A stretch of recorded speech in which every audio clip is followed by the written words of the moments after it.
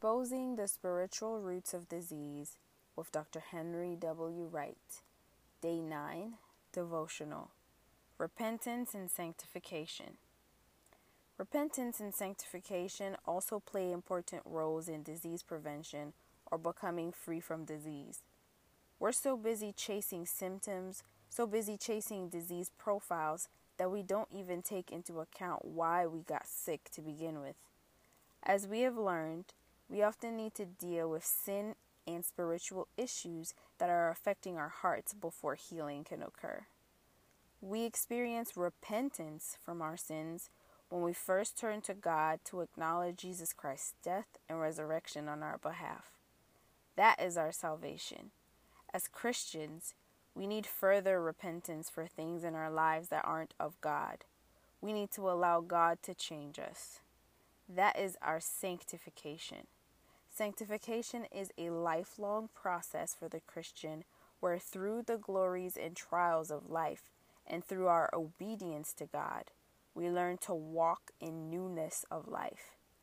That like as Christ was raised up from the dead by the glory of the Father, even so we should also walk in newness of life. Romans chapter 6, verse 4. It would be great if, once we became Christians, we never sinned again. But that isn't so. The book of 1 John tells us that Christians still sin, but that God is always gracious to forgive our sins. See 1 John chapter 1, verses 8 to 9.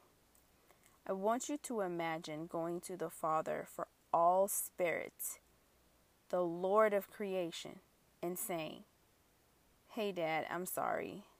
I come to you in Jesus' name. Father, I've yielded to Satan's law of sin. I've been following it, but I've hated it. I don't want to do it anymore. As it says in your word, it's not good for me. I come to you to take responsibility, and I repent to you for allowing the law of sin to control my life. Will you please forgive me?" Is that hard? There's no copay when you get that kind of prescription. No insurance is needed, yet it may save you from incurable diseases.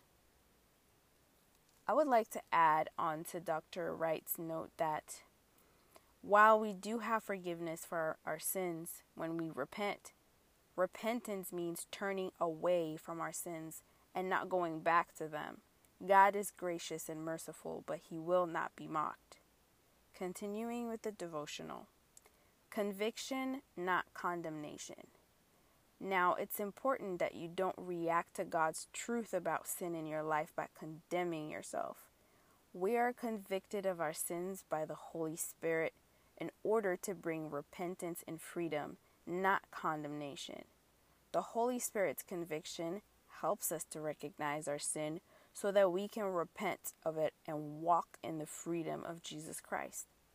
There is therefore now no condemnation to them which are in Christ Jesus, who walk not after the flesh, but after the Spirit. Romans chapter 8, verse 1. This is all the process of our sanctification, of being changed as we grow in Him.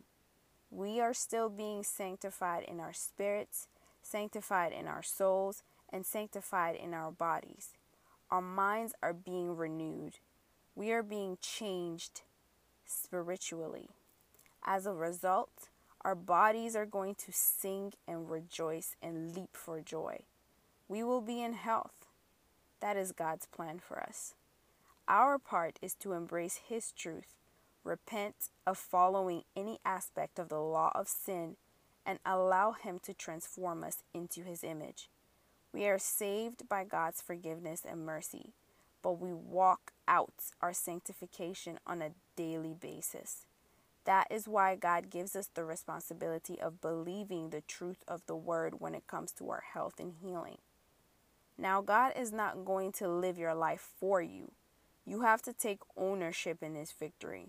You need to activate. You need to decide to wake up. You must decide to be an overcomer, to face the challenges of life and defeat them in Jesus' name. You must embrace the process of sanctification that God has brought to us so that you can walk in the freedom of Christ. Search your heart. Our biggest problem is that people want to be healed without getting rid of the sins, such as unforgiveness, that are at the root of the disease.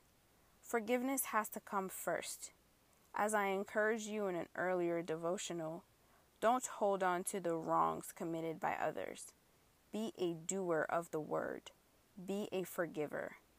In Matthew chapter 6, verse 15, Jesus said, "But if ye forgive not men their trespasses, neither will your Father forgive your trespasses." And at the conclusion of a parable about forgiveness, Jesus stated, "So likewise shall my heavenly Father do also unto you, if ye from your hearts forgive not every one of his brothers their trespasses." Matthew chapter 18, verses 21 to 35. Forgiving others is one of the major keys to receiving from God. I have said 80% of all diseases and syndromes are spiritually related. Therefore, there are 20% that are not. However, if you have a disease, wouldn't you want to search out the scriptures and search your heart? Wouldn't you go to the Lord with this request from Psalm 139? "Search me, O God, and know my heart. Try me and know my thoughts, and see if there be any wicked way in me, and lead me in the way everlasting." Psalm 139, verses 23 to 24. If what is keeping you from your healing is a sin, which is the opposite of the Word of God, wouldn't you want to confess it and move on to a life of wholeness and health? I know that I would, and I have. Be blessed. Dr. Henry W. Wright. Talk to God about it. Ask Father God in Jesus' name to bring conviction to your heart about any hidden areas of sin. Ask Him to help you discern between His conviction and the enemy's condemnation, and to help you guard your heart against fear, guilt, and shame. Ask Him to give you His precious peace and patience in your overcoming journey as you wait on Him and walk with Him step by step.